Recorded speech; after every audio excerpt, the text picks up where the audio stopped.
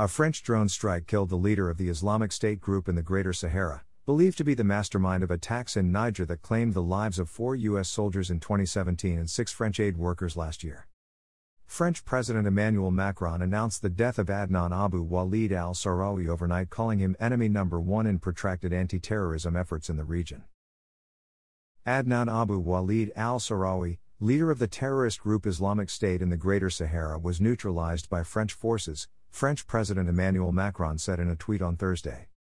According to Macron's office, al-Sahrawi personally ordered the killing of 6 French aid workers and their Nigerian colleagues last year, and his group was behind a 2017 attack that killed U.S. and Niger military personnel.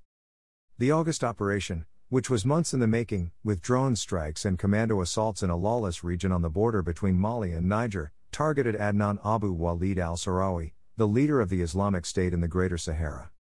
His death deals a decisive blow to the leadership of the Islamic State in the Sahel, France's Armed Forces Minister, Florence Parly, told a news conference on Thursday, referring to the arid region south of the Sahara Desert. They will without a doubt have trouble replacing him. The operation from August 17 to August 20 involved cooperation with local and European forces, as well as the U.S. military, she said.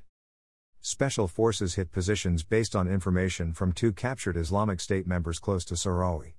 Drones and fighter jets killed about a dozen militants, while 20 soldiers stormed a hideout in a forest near the border, said General Thierry Bourcard.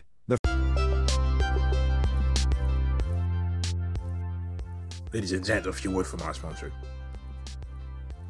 This podcast is brought to you by Encore by Spotify. This is the easiest way to make a podcast, with everything that you need all in one place.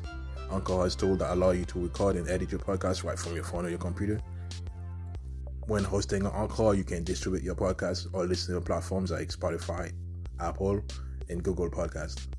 Everything that you need to make a podcast is available all in one place on Encore.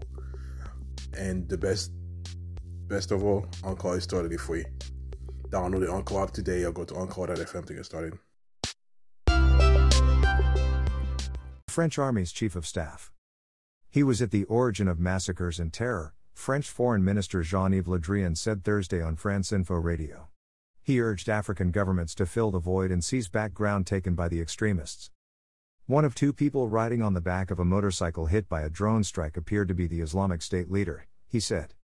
Al-Sahrawi had claimed responsibility for a 2017 attack in Niger that killed 4 U.S. military personnel and 4 people with Niger's military. His group also has abducted foreigners in the Sahel and is believed to still be holding American Jeffrey Woodkey, who was abducted from his home in Niger in 2016.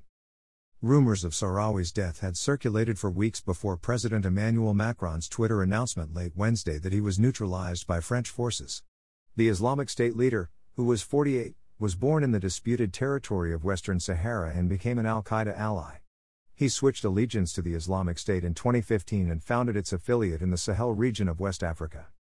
The affiliate, which operates mainly in Mali, Burkina Faso, and Niger, has targeted U.S. and French military personnel there. In one of its most notable attacks, in October 2017, a U.S. Special Forces team carrying out reconnaissance in Niger was caught in a deadly ambush by militants armed with machine guns, small arms and rockets. 4 U.S. soldiers were killed and 2 others wounded in the ensuing firefight. At least 4 Nigerian troops also died.